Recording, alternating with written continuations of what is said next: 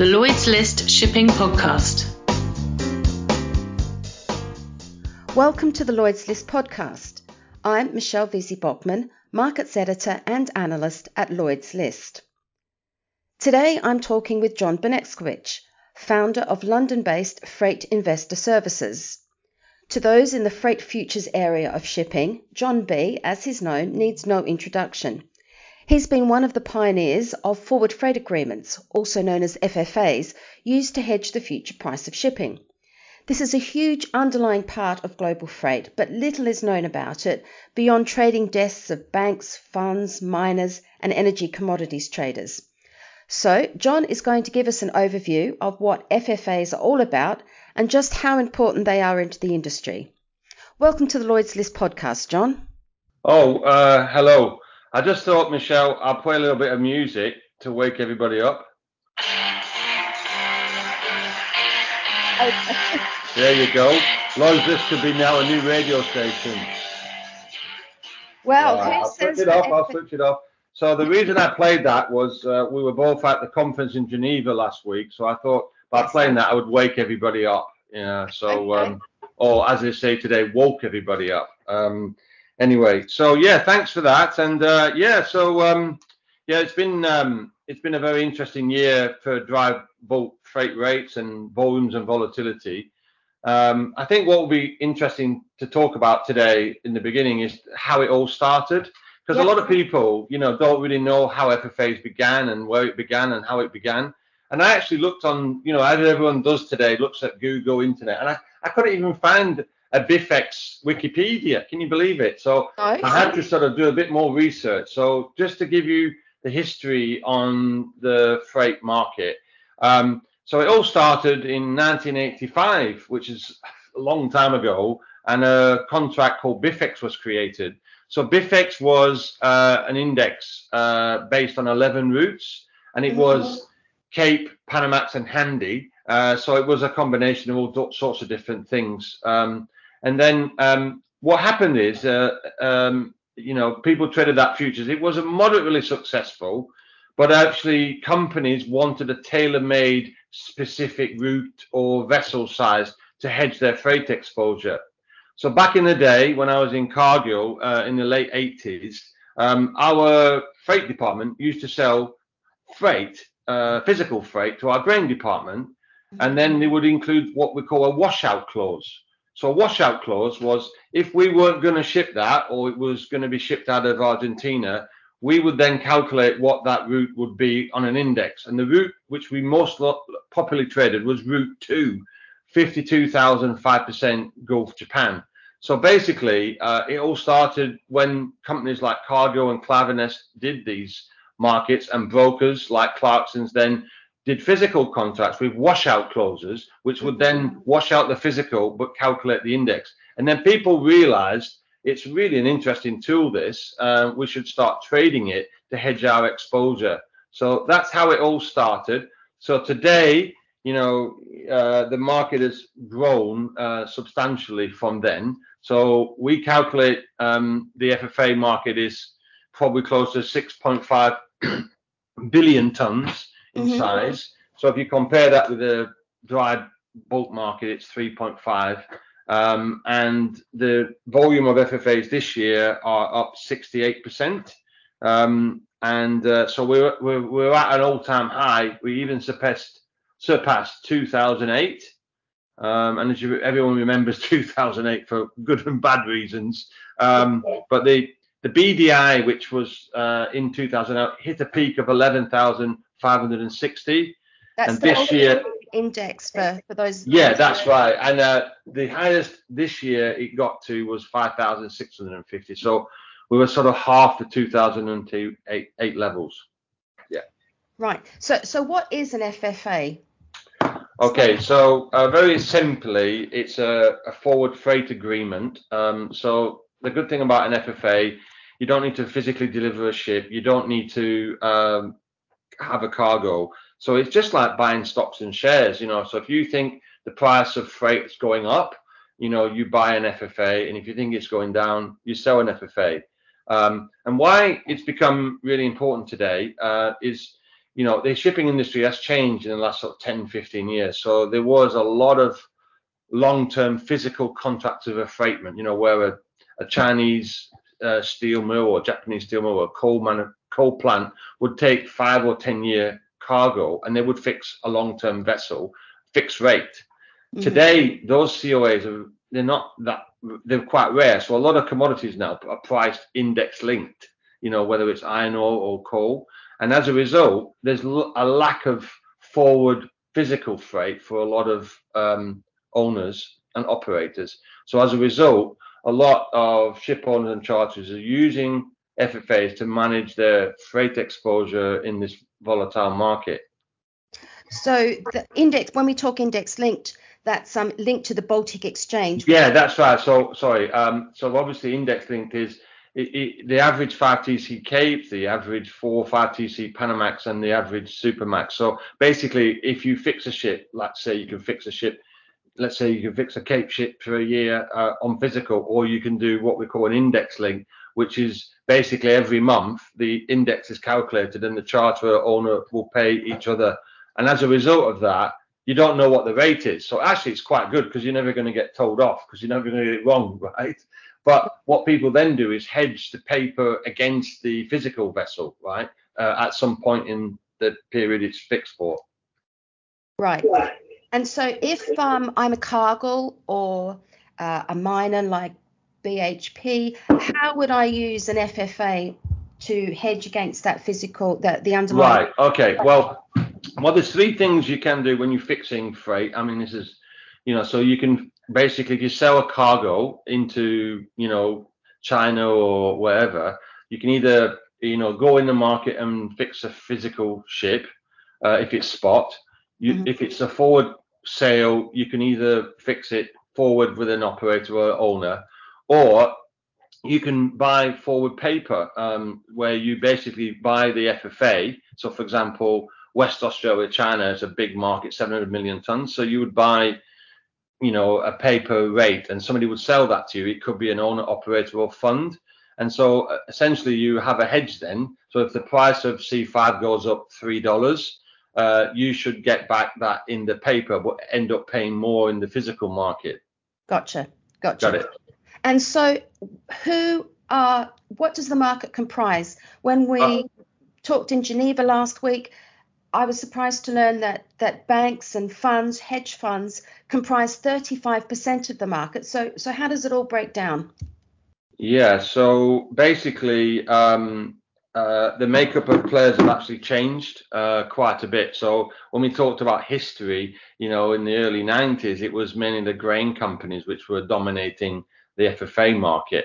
So today, the whole landscape has changed. So we have 3 or 4 different categories of players. So basically, you've got the physical players, the ship owners and the operators who I've just mentioned need the paper to hedge because the market's really volatile. The other interesting thing is, freight has been probably in commodities which FIS brokes, apart from coking coal, has had the biggest rise this year. So it's been a bit of a wake-up call for people who didn't hedge, because they've been a bit burnt with the rate rise. So there's the physical people who trade, and it's interesting. And then you've got the traders. So you've got people who do index linked, who fix paper. But what I've seen in the last sort of 5-10 years, a lot of trading companies are using freight as a trading tool. So before, say in the old days at Cargill, we would sell, the grain trader would take the position on the freight, but actually now it's more the freight departments are taking bigger positions themselves on their own. So freight is a tool to make money, and trade and speculate and try and improve a P&L. And the third new player, really, as you said, is the hedge funds and the funds. So today there's probably 5 what we call specific shipping funds, which have come into the freight market just basically to make money. Interestingly, those freight funds, they don't have ships or cargoes, but they use a lot of information, technical analysis. So you've got 3 types of people who trade. You've got the systematic and algorithm, which are basically black boxes, which look at historical rates, and then they will pick, when the market is there. It's a machine which basically says buy, sell. And then you've got discretionary accounts, and then you've got also this thing called theme trading, which is more fundamental.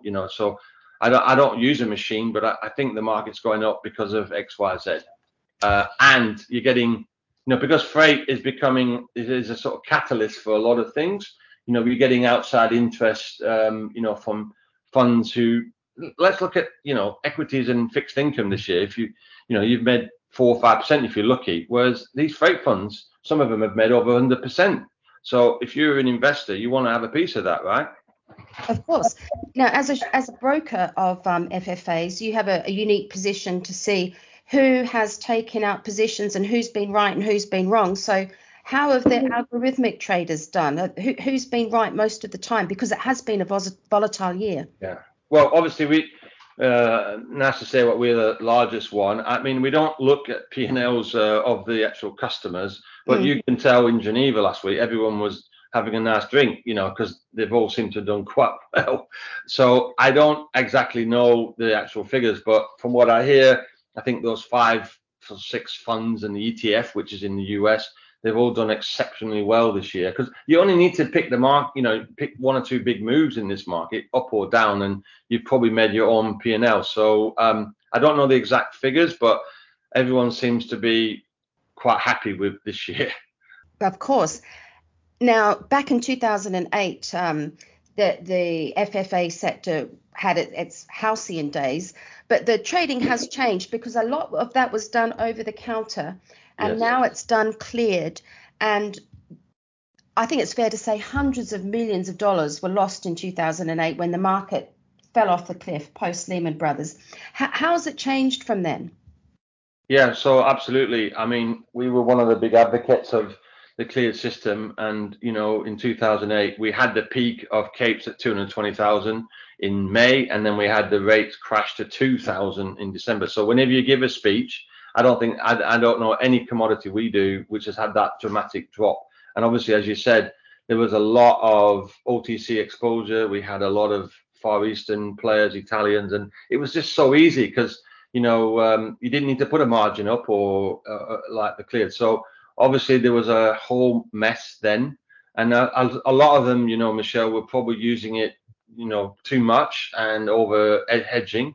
And obviously, when it crashed after the Olympics and the Lehmans and etc., we was one of the companies which tried to save everyone. We weren't just somebody ringing around trying to collect commissions. We did this netting, and we saved a lot of companies from going bust. So if somebody owed somebody $50 million and was owed by somebody else 48, would net that out to 2. So the whole industry kind of looked at this and said, we're never going to really go back to OTC.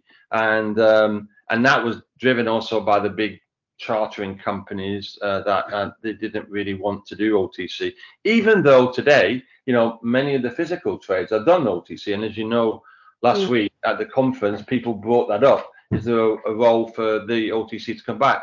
So I don't see a problem with, an RWE or a Cargill or a BHP fixing directly with each other without an exchange, because they are multi-billion-dollar businesses. But it seems the market doesn't want that to go that way. Yeah. And what about ship owners? Because they have traditionally been a little, not dismissive, but perhaps uncertain about FFAs. What type of ship owners are involved in FFAs? Yeah, so good question. So obviously there's a number of ship owners actually trading. So probably the largest ship owner is Oldendorff. So, it has over 800 vessels. We've also got companies like Norden, Klaveness, Swiss Marine.